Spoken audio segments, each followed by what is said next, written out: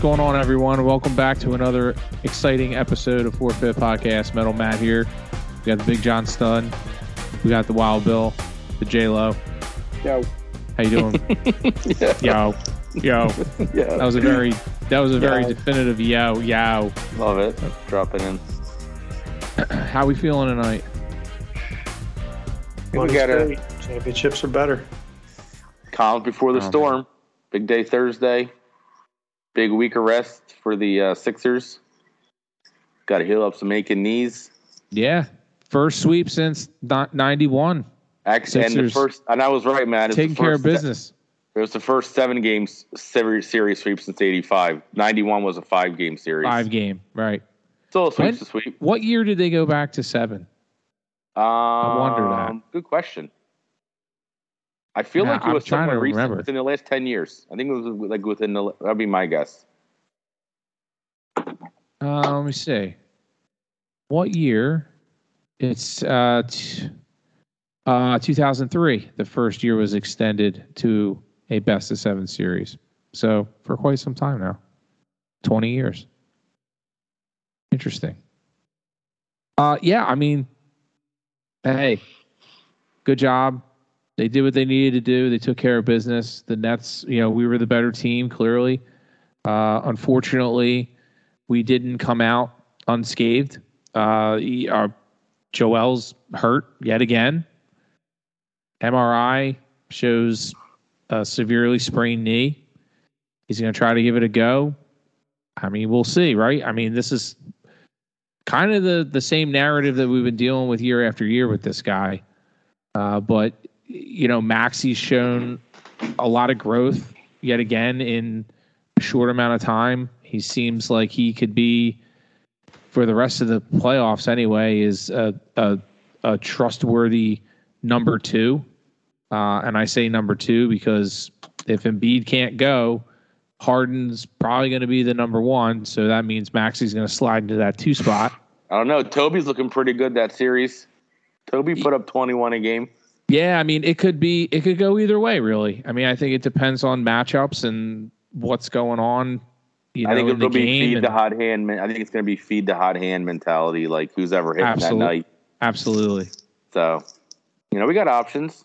It's, I guess I feel like a year ago this team would have lost Game 4, and we'd still be in the series. So I think they showed some growth, stock included. I'm quick to bag on him, but that was a big win to pull that game out. He pulled the strings a little bit, opened up the bench, put Shake in finally, and he's kind of limiting the minivans minutes. Even though I like Niang, he's kind of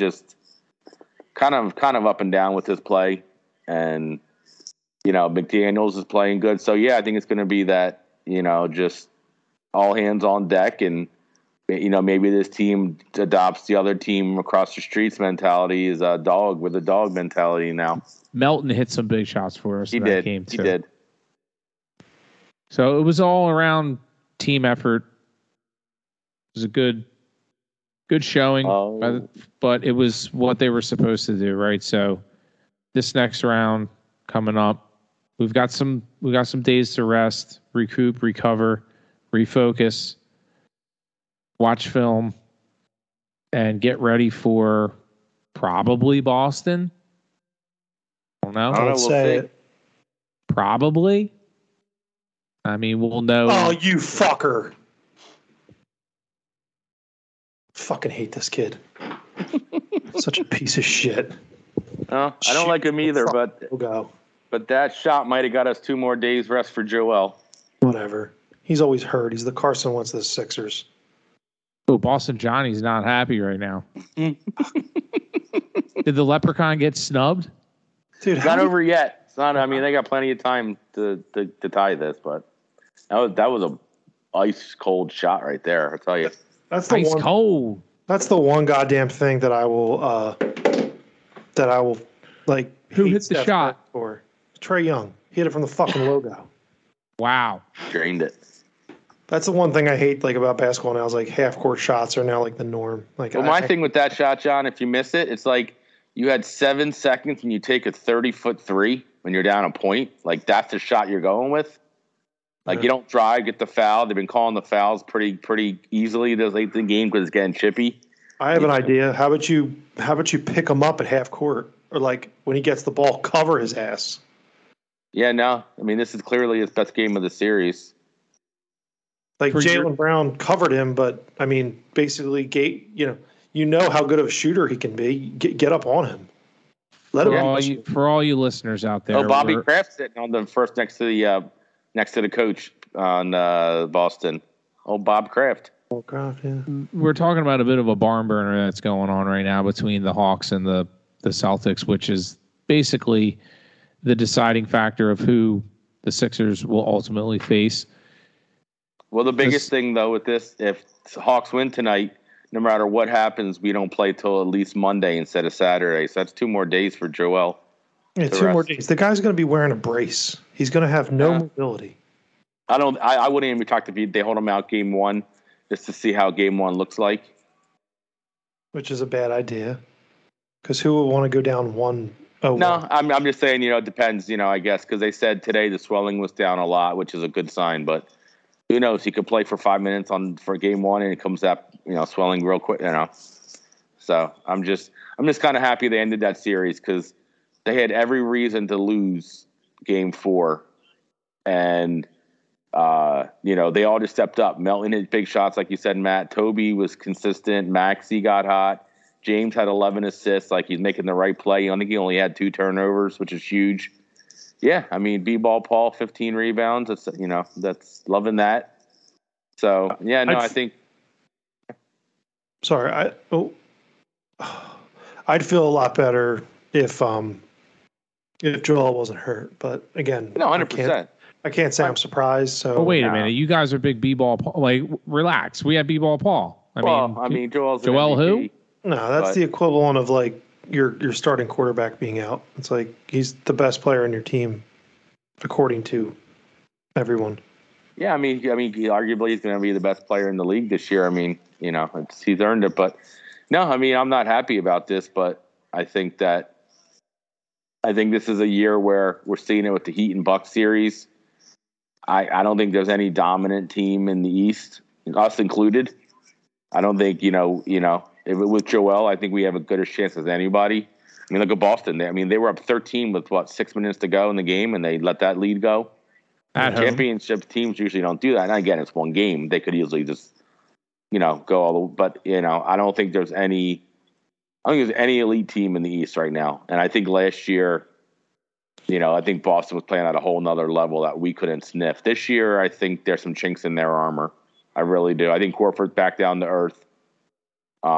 Tatum and Brown are obviously studs. I'm not, but once you get past them, everybody says how deep they are, but I don't know. They're not super consistent, but they're still the team to beat, in my opinion. I mean, I'm not expecting anything out of the Knicks-Cavs series, but I clearly saw that going another way. Yeah. I saw that going, clearly. I had it going 7 games. Yeah, I think I definitely think that Donovan Mitchell checked out, and then it's pretty disheartening when you pay a guy $40 million and he just doesn't. He goes through the motions and on 2 road playoff games. But it's not over yet. I mean, 3-1's not insurmountable. I'm not betting on it. I think the Heat are going to win their series in 6, but it's one game at a time.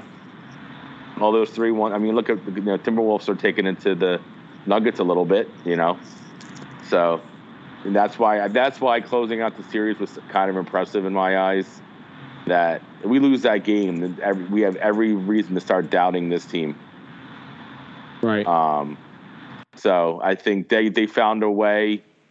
They made big plays defensively. I'm not downplaying Boston. I mean, Brooklyn was on paper and visually an inferior team to us, even without Joel. I mean, I'm not downplaying that. I mean, if they had that team all year, they're not in the playoffs. They had that team because KD got them 30 wins before he got traded. So I don't lose sight of that and whatnot. So, but it's like everything you say. You beat the team that beat you, in front of you. You can't play. He is what it is. I mean, they took care of business, which is what they needed to do. It's just if you would have come out with that unscathed, that would feel a lot better. No, I'm with you, John. I went from honestly, I was getting excited, and now I'm just like back to, well, it is what it is, kind Yeah, of. and if he I mean? was just like a, I don't want to say a bone bruise, but like a, something insignificant, I would feel better, and we would Exactly. probably be laughing at the fact that he got hurt again. But he could tape up a finger, fine. But the fact that he has to wear a brace and that, he's not going to be 50%. I don't know, whatever they said, he will only be 50%. It's like you're already starting with a in a negative, So No.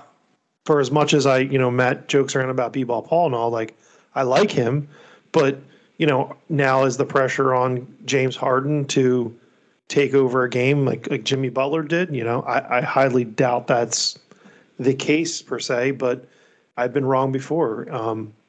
We talked about guys that need to step up, Maxey, Tobias.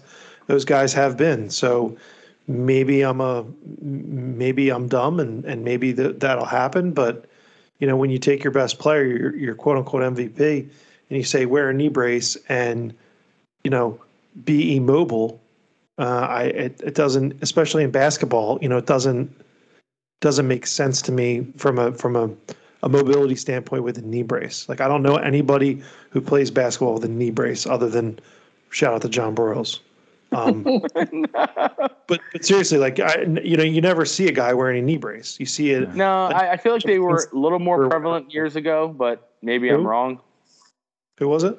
I said maybe I can't think of a name, so maybe I'm not. Maybe it's not, but I kind of feel like didn't guys wear them a little bit years ago, maybe, but maybe I'm wrong. Maybe you don't. Well, they wore like knee stabilizers and knee like compression, and yeah, it's like a neoprene sleeve that adds a little bit. They wore like an ace bandage type of knee stabilizer type of thing, but not a full on brace. And I think the last time I saw someone wearing one was Joel Embiid, and then he took it off like immediately. Like he started a game with it, and then he came to the bench. He's like, "Get this thing off." That's probably why I'm thinking of is him maybe wearing it. Yeah. But So I just Googled it. Like, it seems like because he buggered up his LCL, right? Yeah, it was the back of he fucked up the back of his leg. So that's not as bad of a brace as what you guys are thinking of. No, so yeah, you're right. It's not the hinge. It's not like the robotic leg type looking thing. It's not the ones you see like offensive linemen wear. Jason Peters used to wear those.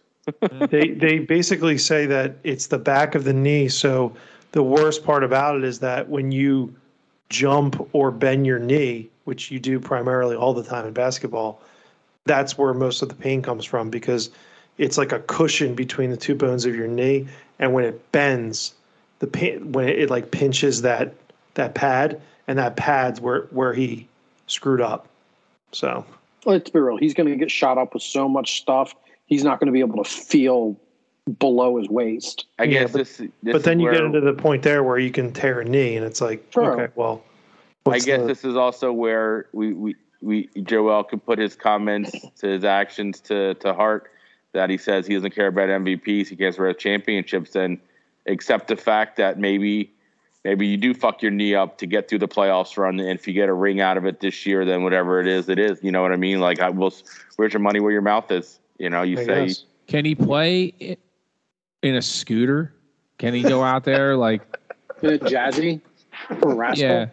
I mean, half the game's on his ass anyway. Or so how about a Segway? Can he just roll out there in a Segway? No, I mean the other thing too. It's I guess. Can we just have this guy healthy for once? He's the Carson Wentz of the Sixers. Hot take. He really is. At least for me, he has a more likable personality. I know at times with the waist up, the thumping, or like the pumps and whatever, but Carson just got under my skin. Well, Carson did dump things in the end zone too, but he was he did. But I mean, the biggest thing though is once Carson got hurt, he was never the same player again. Like at least it seems like Embiid gets hurt and he's Joel Embiid, and he gets hurt, it's Joel Embiid. Like I don't know. I think we look at Carson Wentz being hurt and say he wasn't the same player, and we use that as an excuse. I don't think. I think it was more his with a lack of better term, a butthurtness over the whole entire situation. I mean, it's already come out. We talked about this ad nauseum when Darren Sproles is about to fight you because you don't want your team to win. Yeah. I think it says everything about your character, regardless of the fact that you can't use your knee. Well, right? Also the other thing is after that injury, it's still true. No player has had the injury that he had and come back and been at even remotely this same level. There's a reason the injury is called the terrible triad. No player that's ever had it in any sport has ever come back. It's a career ender. And I mean, he's still able to play, but he's not the same guy. So, it's still a career ender. He tore every ligament in his knee. Like if it wasn't for like muscle and skin, his lower leg would have fallen off. Another big injury news I saw today, missing Game 5 will be De'Aaron Fox. Broke a finger in his shooting hand. This first round has been pretty chaotic in terms of injuries. I mean, the jaw injury. You have Kawhi, De'Aaron Fox, Kawhi, PG's out. Yeah, I mean, it's just like this first round's been Giannis missed 2 games. Pretty crazy. Not to debunk your comment, Jesse, but I just read an article here about Joe Burrow, who had the same injury. He came back better. And so he's the first. Adrian Peterson, Rob Gronkowski, and Tom Brady also all had those injuries. The triad? They tore all of them? Called the unhappy triad. I mean, I guess I hear odds are not in your favor coming back from that healthy. But to John's point, when you're an army of one, that's what I mean. I think we look at the injury as an unfortunate situation, which it was. However, he truly has shown his true colors. Oh, absolutely. I won't talk about it anymore because he's a POS. Absolutely. No, but I guess just to wrap on the NBA, and then we can hop over to Draftfeit Part 2 is just pretty wild turn of events here, and once with the quasi fighting, there's been a lot of drama. What, punching dudes in the dick? Just kicking guys in the ding-a-ling and just calling guys out. It's been a mishmash of injuries, drama, and just some unpredictable thing, which I mean, someone said it best the other day. I heard, it's the NBA playoffs is a new season anymore. I mean, it's like everyone's 0-0, whatever happened, before game 82, it doesn't matter. This is a new season and a new shot at a title, a true shot at a title. And it's cool. And I think with the play-in tournament, like we touched on, it just adds a whole other level of competition, which is, in my opinion, I feel it's panned out pretty well so far. I totally agree. I think I mentioned this last time. The drama aspect that you're bringing up is eerily similar to like boxing. Like they build up the fight, they talk about each other's parents and wives and girlfriends, and then the next thing they don't punch each other. That's the only difference. Yeah, exactly. And without that, I don't know. It's interesting. You look at that Lakers Grizzlies series real quick. The Dylan Brooks, LeBron James, talking back and forth. The Memphis Grizzlies were notorious all season for talking and saying ridiculous things, even to the Warriors. And I think even without that, it was kind of like, it was the series was like whatever. But as soon as the chirping started talking, like you said, like it changed.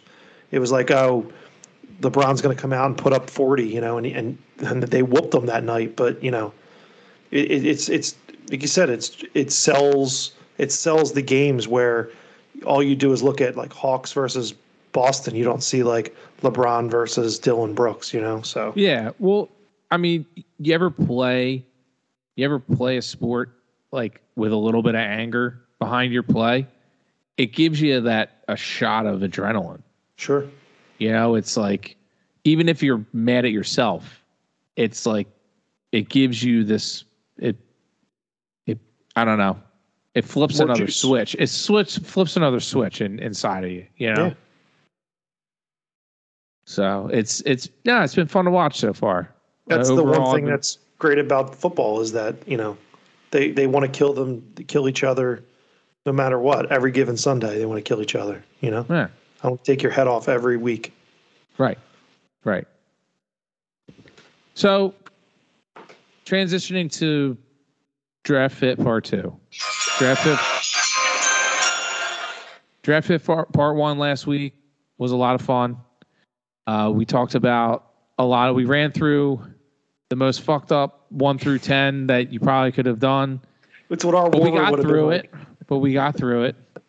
I wouldn't have expected anything less from the four of us. We got through it. We did our picks 1 through 10, landed on 10 for the Birds, and it seemed like there was a lot of love swirling around the offensive side of the ball, and where the Eagles could go with their number 10 pick on offense, and who we liked on that side. And then towards the end of the pod, we kind of started transitioning and talking about what if an offensive player wasn't available, wasn't there, and we started talking about defense. So I think that's where we decided we would pick up. I'm looking at a pretty recent mock draft for the Eagles, and it's focused all about the defensive side of the ball. In fact, it goes through and does a mock draft of all 7 rounds for the Eagles, and with the exception of one pick on here, it's entirely defensive players, and I think 3 of them, Jesse, you'd be very pleased with these picks, are Alabama players. So probably Branch and the linebacker. Yeah. So at number 10, they have the Eagles going with Christian Gonzalez. Okay. Next pick, Brian Branch, safety, Alabama. Mm-hmm. Next pick, here you go, Bill. Isaiah Foskey, Notre Dame. Next pick, Tyler Steen, offensive tackle, Alabama. Next pick, here's the only offensive player, Ronnie Bell, wide receiver, Michigan. Then they go into Robert Beal Jr. of Georgia. And yeah, that's the last pick. So pretty solid roster of picks there. If we were to go defense, I don't know. What are you guys thinking? If Howie had to go defense and start making a run at this, do any of those names fit your fancy, or do you wish otherwise? I think that if you have the opportunity to go up and get Jalen Carter or a Will Anderson, I'm totally for that. Past that, I'm not really sure. From on the defensive side of the ball, I keep hearing, I think Bill mentioned early, Nolan Smith. Seems like the more realistic pick at 10 based on what we sort of mocked last week and seeing a lot of what's going on in other drafts online and on the NFL Network and so on and so forth. So, I would love to come away with one of those 2 at 10 if possible. But, I realistically speaking, I feel as though all these GMs are much smarter than us, and I feel as though, Bijan's probably not there. So then you got to kind of go with your second, your second or third option. And I think maybe you trade back if you don't like what you're getting there, because we only have 6 picks this year. So maybe you get a couple more horses in the barn per se. And if I remember, we didn't really think collectively last week, Draftfeit Part 1, cornerback was that high of a need. No. So the fact that this mock has us going cornerback at number 10 is a little suspect. No, yeah. I think there's a chance on that. I think that would be, I don't want to say worst case, but I think you can trade back to like 12, 13, maybe get another second, maybe like a third round pick.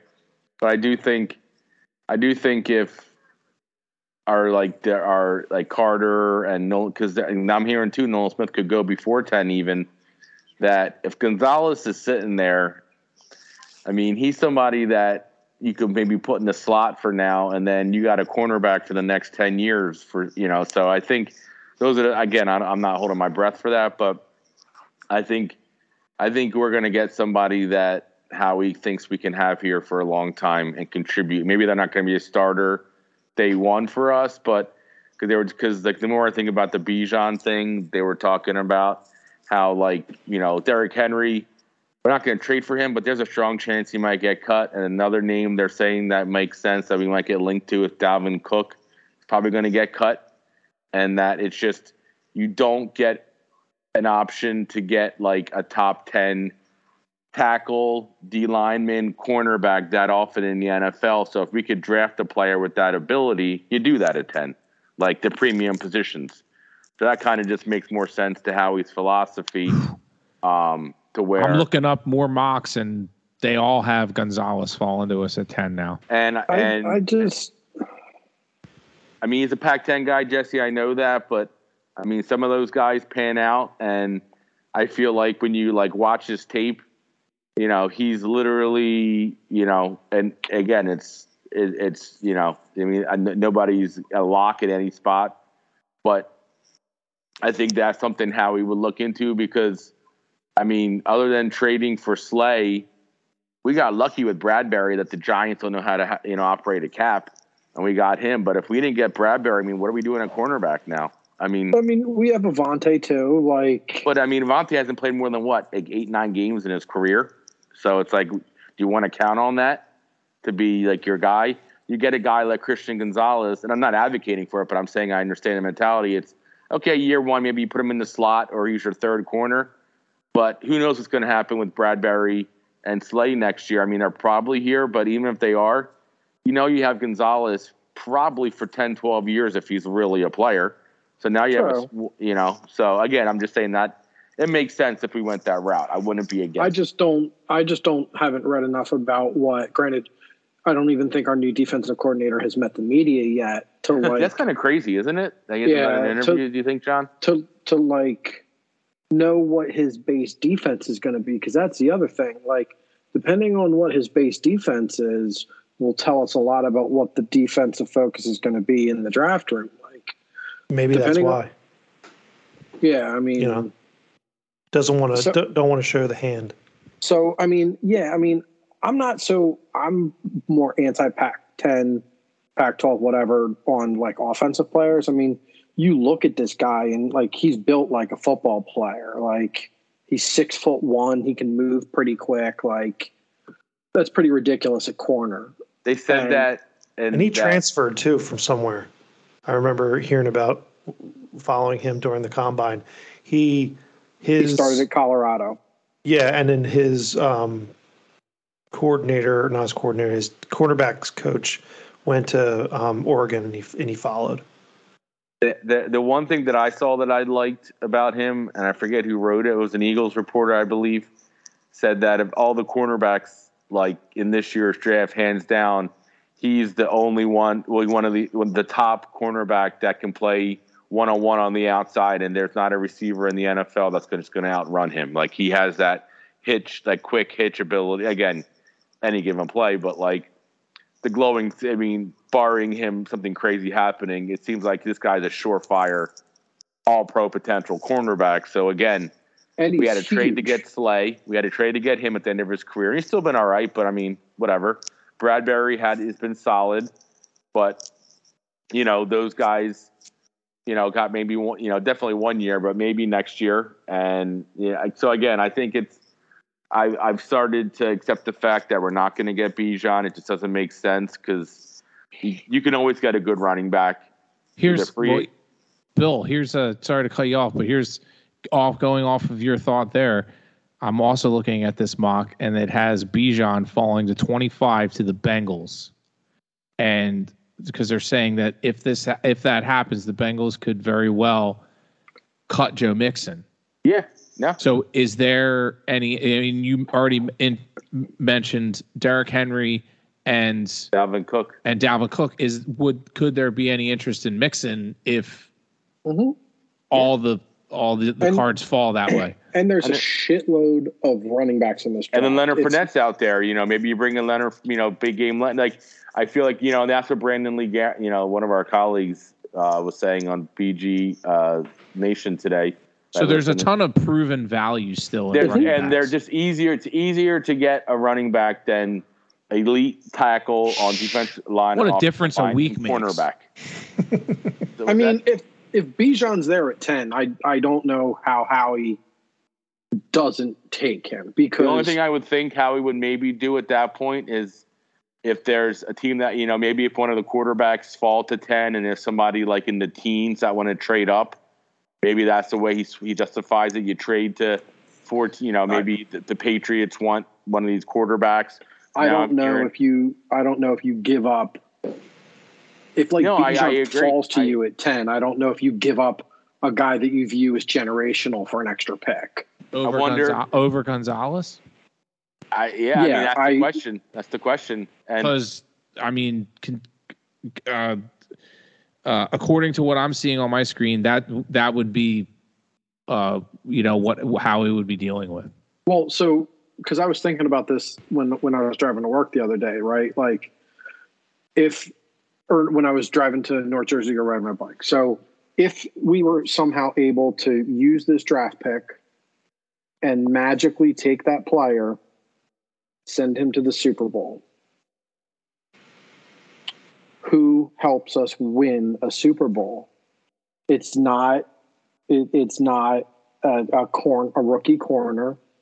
It's not a second string tackle or a second string D tackle or linebacker or anything. It would be a running back. That's the one thing that can jump right in and start. And if you say pick 10 is just house money, because it is, because Howie stole that pick, what do? Do you take a guy that might eventually become a starter? You know what I mean? Or like if you draft Gonzalez, he's going to start in the slot. He might give, or if they need to rotate out, if Slay needs a blow or, any of the corners need a blow, you can put him in. But like, that's your 10th pick and he's not playing. Whereas if you put Bijan in, he's your starting running back. Now Bijan's starting to sound good again. Day one, he's your starting running back. So for 2 years, you're getting a lot of bang for your buck out of a bonus, ridiculously high draft pick. Because let's be real, if Howie can continue to rebuild this roster, our first round pick next year is going to be the 32nd pick in the first round. That's what it's going to be. I'm looking at this mock draft on the Ringer, and it's probably, I think, one of the closest to what will happen. And based on that, I think it tells you at 10 that they're going to trade out of 10 based on what I'm seeing. Yeah, I'm looking at the same thing, John. Like, if this falls the way the Ringer's saying, you trade out and get value. Now, the one thing I don't agree with, well, there's a lot of hubbub going on around right now about Vegas odds and Will Levis going number one, because someone said, someone's sister said something about how they already told Will Levis that Carolina is taking him. That I think will affect the quarterback run, which then I think would help us personally. Absolutely. I think if Will Levis goes 1, that helps us tremendously. If Bryce Young goes one and then C.J. Stroud is going to drop, then Anthony Richardson's going to drop, and then so on and so forth, especially with Will Levis as well. I think a lot of these guys, and then there's talk about the Hendon Hooker guy from Tennessee as well, not getting out of the top 20. So if it goes this way, and what Matt's saying, Christian Gonzalez is taken here at 7 because the Raiders jump and take number 3, we go back 2 spots and get Nolan Smith, and that name keeps coming up. And that's every year. I think it's interesting. There's a bunch of names that we kind of all throw out, and then what happens? What happens is none of the guys that we talk about get drafted. Yep. And one of the big things that Howie said in his press conference, jokingly, was that I don't think anybody knows what we're going to do. In fact, no one knows what we're going to do, which tells me that it's not the Bijan Robinson pick, right? It's the I don't want to say out of the box, but it's the trade back and we like these 5 guys and we're going to happy with any one of these guys, because edge rusher to me is a need on this team. Absolutely. Big time. I couldn't agree more. But here's the thing, and then this is where I'll push back with that for 2 reasons. Not will push back, but would respond to that with, I think Howie says nobody knows what they're going to do because we don't know how the board's going to shake out. Like, you know what I mean? So it'd be one thing if there was like the 4 quarterbacks were like stone cold lock 1 to 4. Like, okay, so now we got to, now we're going to get the 7th best play, like at 10, So I think, but Bill, they know what it's going to take to get. I'm sure that they have the draft calculator like we have that says like, hey, if I really love Jalen Carter at 4 or 3, it's going to take 31, 10, and a 3rd rounder, and we're all in on that guy, and we all agree on it. You know what I mean? John, but here's my thing though, like, we don't know what's going to happen because what happens if say the Raiders scenarios there where Carter makes it to 7, but also Tyree Wilson's there and the Raiders don't want to pass on him, so maybe now everyone's saying, if Carter makes it to 7, he's going to be an Eagle. Well, how do you know there's not somebody at 7? And granted, I think the Raiders do need to accumulate some talent because they need picks, but I just feel like I do agree that Howie probably has a plan, but I also kind of think that there's always 1 or 2, like the Devontae Smith year. Supposedly the Eagles were like all in on getting J.C. Horn or Patrick Surtain. Like those were the guys Howie was going to trade up for. Like those were his 2 picks. No, I don't think anybody saw Denver coming in to take Surtain at 9.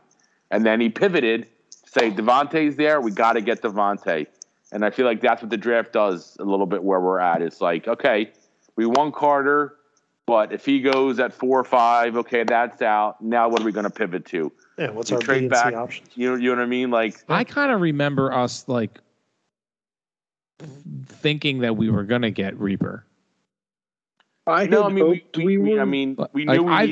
most of us like called that. Like we were like, we're going to get Devontae Smith. Jesse did clearly. Jesse had him or Waddle coming here. Well, he had insider information. Well, we were starving for a wide receiver. Yeah, because then we had the Rager situation on our hands, and we had nobody else. Obviously, it was pre-AJ. Hey, we had JJ Arcega-Whiteside. I'm sorry, my apologies, JJ. No disrespect, but no, I mean, I think you're right, John, in the sense that I'm sure Howie has like 4 or 5 things. Okay, if this happens, we're going to do this. If this happens, we're going to do that. Like I have no doubt that he is prepared several contingency plans to say, okay, I will take Jalen Carter. We'll go all in on if we can get him, or or if Gonzalez. It could be, that's what I heard. One of the guys I listened to too said that. Think about it. If we're at 10 and we like Gonzalez, Witherspoon, Nolan Smith, Saransky, Broderick Jones, say those 5 guys, why wouldn't you trade to 12, 13, 14 if there's a player that a quarterback or something somebody else wants?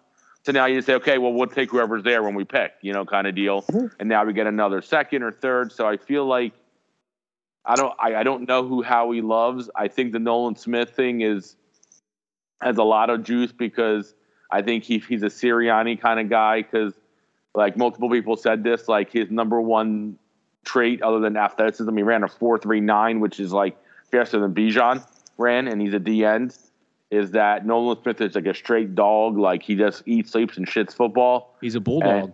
And I think you're right. D end's a position that D line in general is one of the reasons we were 14 and 14-3 last year, because we just had 8 guys that came after it every play.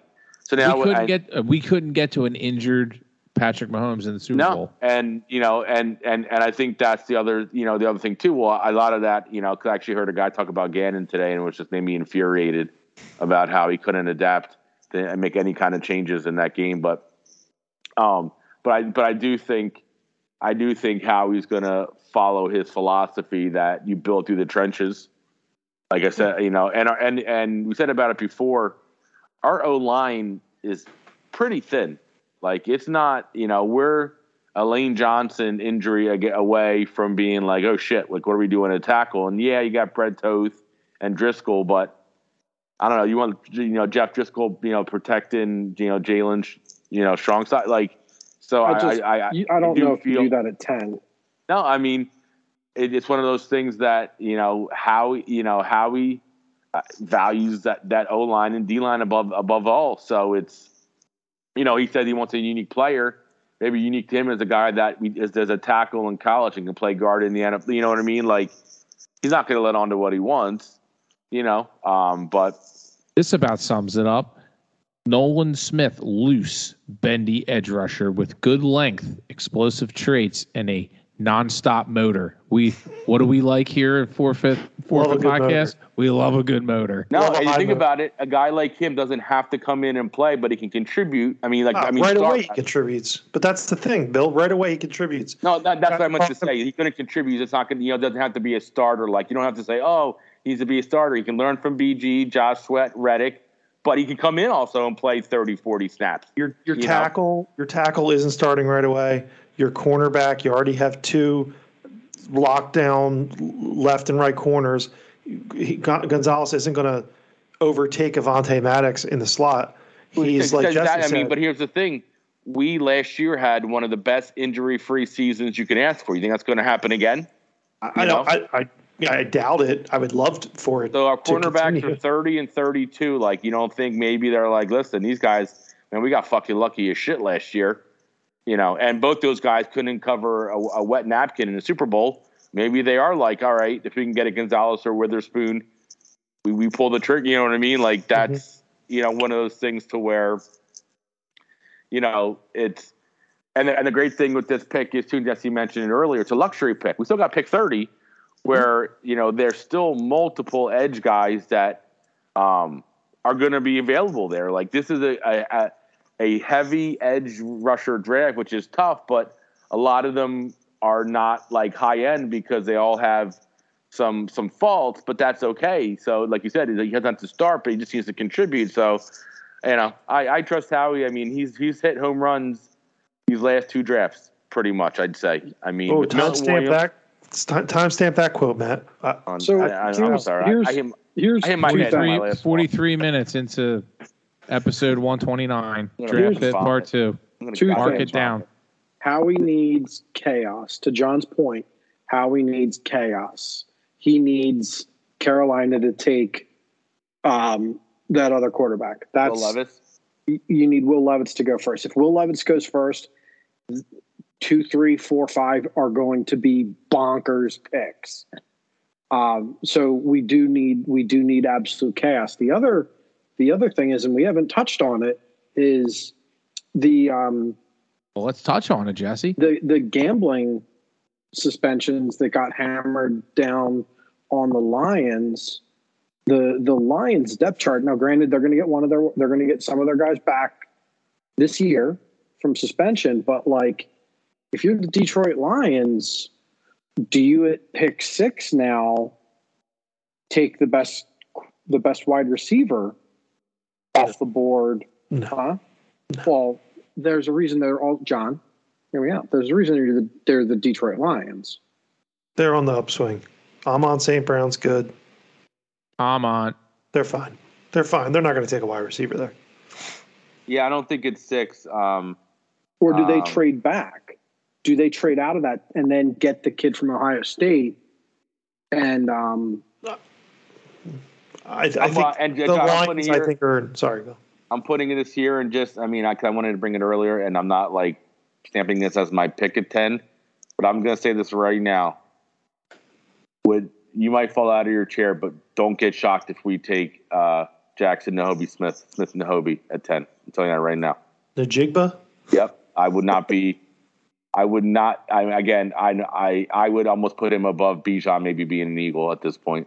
Oh, let's speaking of shithead wide receivers. There we go.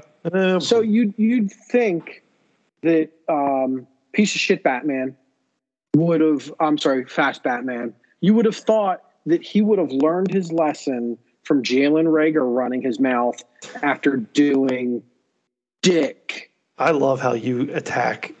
It's great. It's ruthless. It is. Yeah, it's on brand. It's on brand. Yeah, I'm the only one that attacks athletes in this in the group chat. I'm the We're not only saying one. that. We're not saying that. We're just saying how you do it. They're just saying they admire your style with it. Is what they're saying. So carry on. We're listening. You'd think that he would have learned from Reagor talking all of that shit and then doing jack shit the next year. So Quez has the chance to quiet all the doubters himself in the biggest game of his career. And instead of catching a football that was dropped into a bucket for him that would have won the Super Bowl for the Eagles, he shits the bed and then after the fact starts talking shit about the fans. Fuck that guy. Fuck. Only the J-Lo on Fourfeit podcast will get angry at a 6th round wide receiver. Yeah. Hey. So you're telling me deep. You're telling me when that deep quote came out, you weren't like, dude, get the fuck out of here. So Jackson Smith, how do you say it? Najigba. What? Najigba. Hyper productive receiver with a knack for getting open. Is tough in traffic and creates after the catch. What do we like on Fourfeit podcast? Creating after the catch. Yak. I'm just saying, we got AJ. Smooth footwork. You got to pay Devontae next year, so you're not going to I think AJ. We have AJ for 2 more years, and then he's gone. You're bringing a Smith.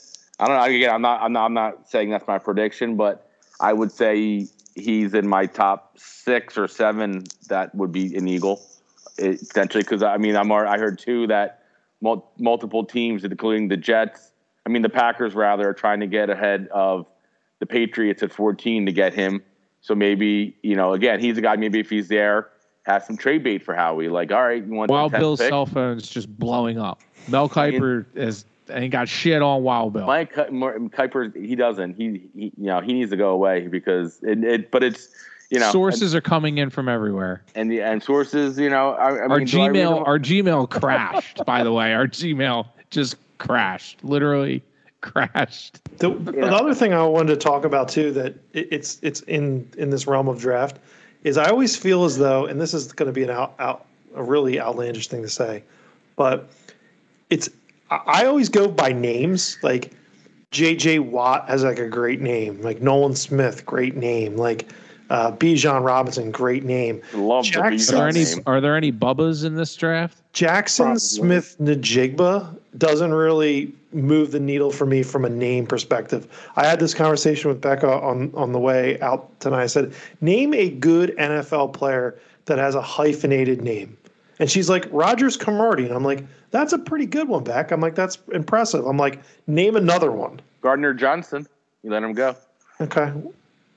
Two out of 50 years of hyphenated names. Dorial Green Beckham. Once an Eagle. Terrible. J.J. Arthega-Whiteside. Not very good. Like, I think the name thing is like it's super like I live on Mars, but it's one of those things where like does his name have staying power? You know, That could be one of those. Marcus Smith the Third. I mean, if we're going to go a late round running back, I mean, you can't get better than Tank.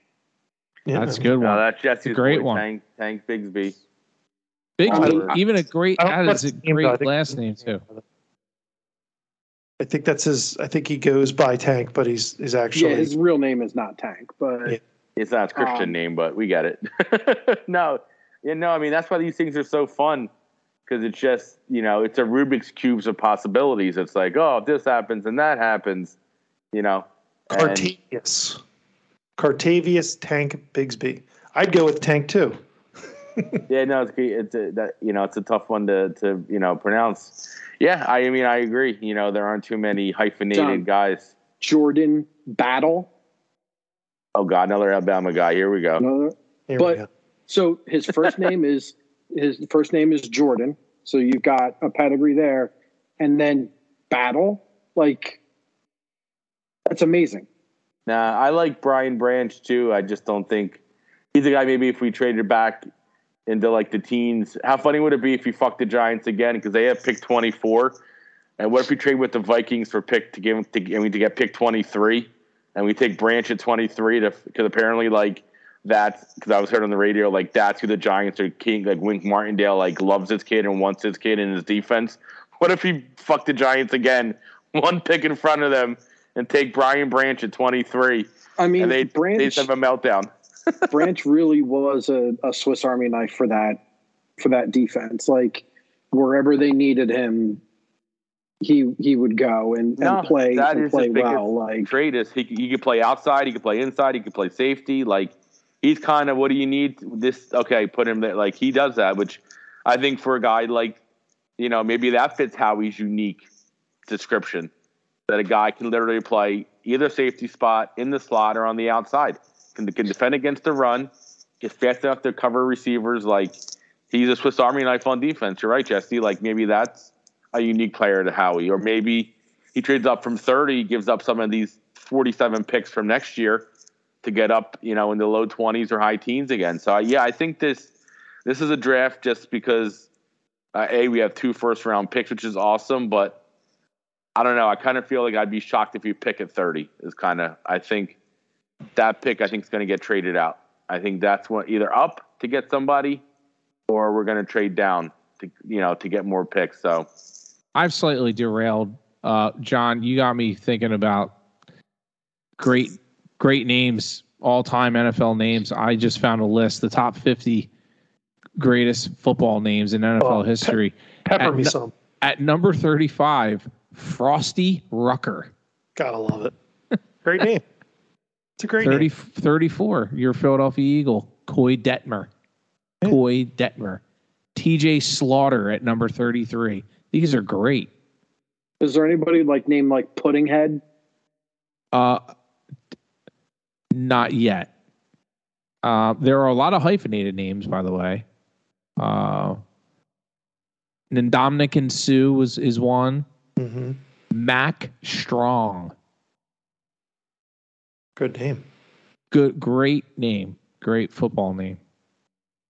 I definitely it has nothing to do with the draft, but it's just I think it does. I think it's got staying power when you look at that stuff. Like Luke Van Ness, right? Name another Forrest Lamp. Like Van Der Esch, like he stinks. Like there's never been a good is that German Van? No, it's Dutch, I think. Yeah, Dutch. Maybe good Dutch football players. Quentin Jammer. Great, yeah. And he was a corner, wasn't he? I believe corner so. For the Broncos. Yeah. Will Shields. Offensive guard. I don't know. When I look at I have the depth chart up again, and I just look at safety. I think you guys have a point as to that's kind of a question mark. But with everything going on with Budda Baker, I'm thinking, is that do they have something already sort of figured out with him. Like, Do you think you got to give up pick 30 to get him, or could you get the day 2 pick to get him? The amount of money he wants is fucking them. I mean, we had to do that with A.J. Brown. I mean, we gave up pick numbers. I mean, that's a pretty big trade. I mean, when you think about it, we give up pick 16, 17, whatever it was for A.J. I mean, that's a big-time trade. Listen, the stat that I heard the other day I want to tell you guys was that in the NFL, 50% of number 1 picks are busts. Yeah. Yeah. Okay. We looked that up before. It goes back to our lottery ticket discussion. And if I need a guy in my secondary and I feel though as though I'm light there, which we definitely are based on our depth chart, would I rather give up a first round pick and get a proven player at that position like we did with AJ Brown? Absolutely no questions asked. No, and here's another one. Here's another one for you too, John. What if San Diego calls and says, "Give us your second round pick and we'll trade you Austin Eckler"? I don't like Austin Eckler. Doesn't move the needle for me. I'm just saying, but maybe that's how I'm just maybe Derrick Henry didn't really move the needle for me. All that rigmarole with him. Like I think he's beat up. He's been banged up. He's got miles on him. And it's a lot of money. You sold me on the idea of Bijan because you get that 5th-year option taking him. I like that. He sold me on that, just on that fact that you could have him for $4 million for 5 years or $20 million. And that's the other thing that sort of we have to take in consideration as well is that, we're gonna be mutilated a little bit next year based on thinking like guys like Brandon Graham, Fletcher Cox, maybe Jason Kelce, maybe another player or two here.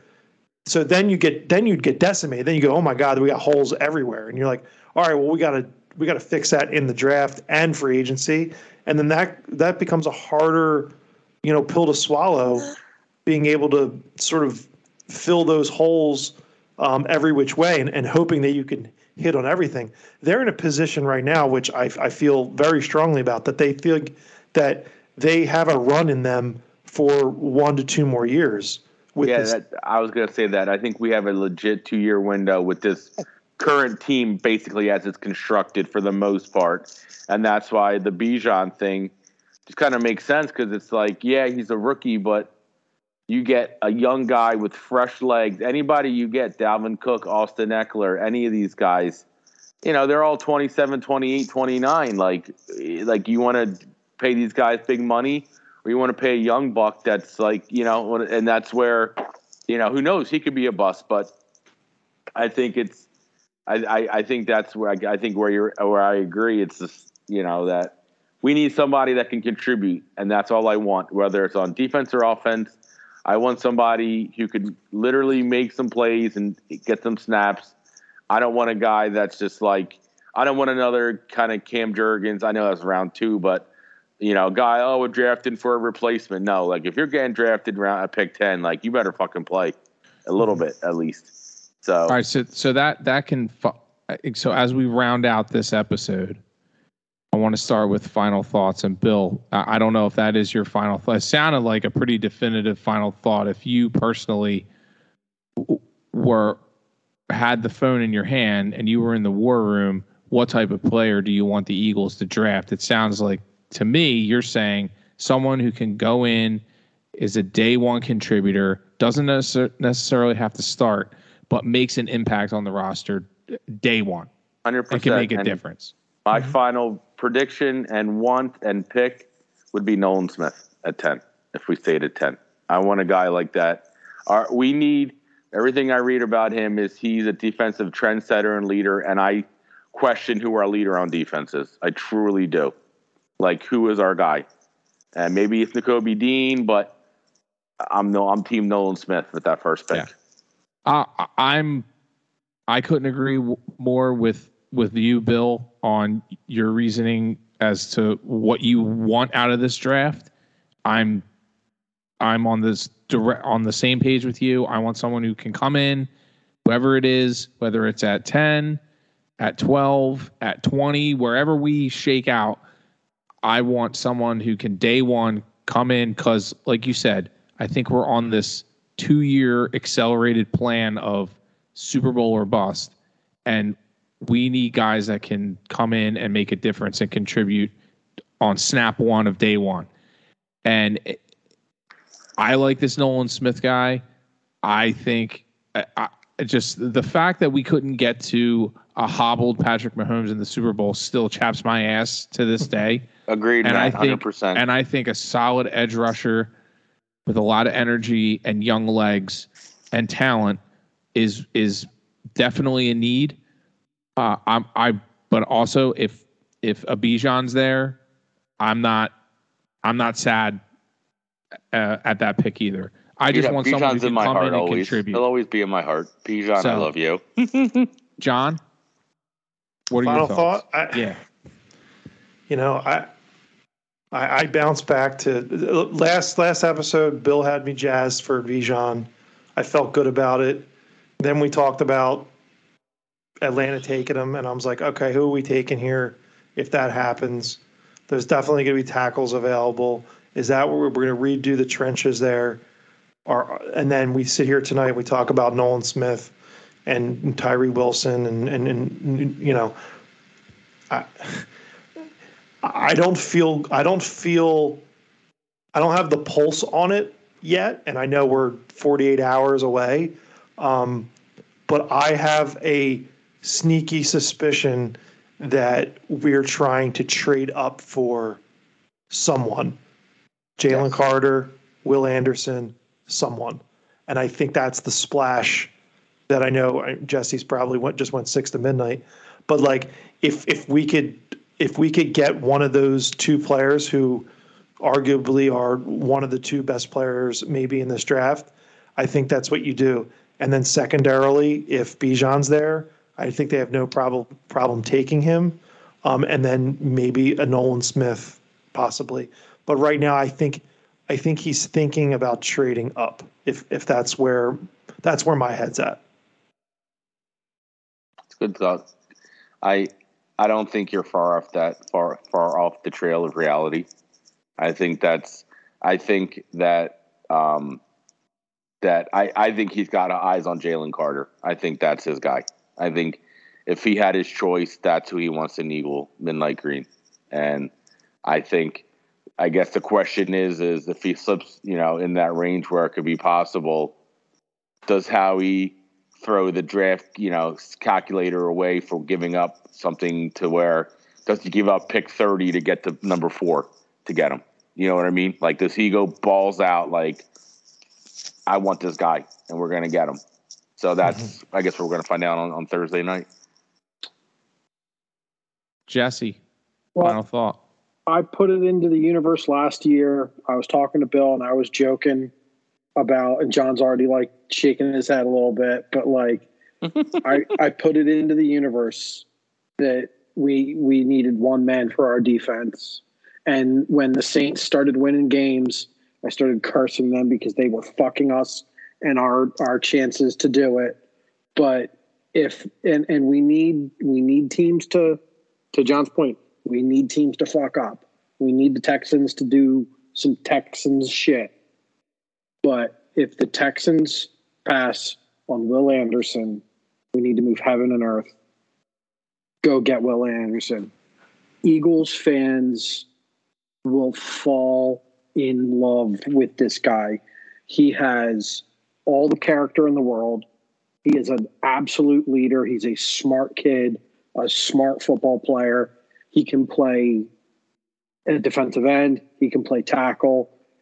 He's not great. He can drop into coverage. He's not great at it. They didn't ask him to do it a ton in Bama's defense, but wherever they put him on the field, the other team had to double team him to take him out of the game. And it's that simple. We do not have many guys on the defensive line that get double teamed. Like Fletcher Cox, Peak Cox got double teamed. Sometimes Reddick would get double teamed last year, but like that's it. If you could line this guy up on the field with Reddick at the same time, it would be absolute chaos. And he is a tremendous, tremendous player. He's still young. He's huge. Go get me Will Anderson. I'm with John. Trade up. I think we're all in agreement that Howie's ready to make a splash if he can find a partner to dance with. You need teams to do dumb shit. Like if the Texans trade that pick for a quarterback, that's the first domino he needs to fall, right? Like he needs quarterbacks to go like 1, 2, 3. Well, with that all being said, check out our recent poll on Twitter. You can go pick who the Eagles will draft in this upcoming 2023 draft in Kansas City. Check out all our social media interweb channels, the Instagrams, the Book of Faces, the Twatters. Check us out at Fourfeit Pod. Give us an email. I don't know if your email will even get through right now. Like I said, our sources are just our email is just crashed. I think we just Google IT is calling me back. I think we crashed one of their servers. The Gmail is just it's not working right now. It's just going crazy. Bill's cell phone is melted. There's so many sources coming in right now. Like I said, Mel Kiper doesn't even know what sources are. So we'll see. Like always, we'll be watching. We'll be excited. We're gonna have fun, and like you said, make a splash, Allie. So for myself, Metal Matt, the J-Lo, Wild Bill, Big John Stud, 1098. Go Birds.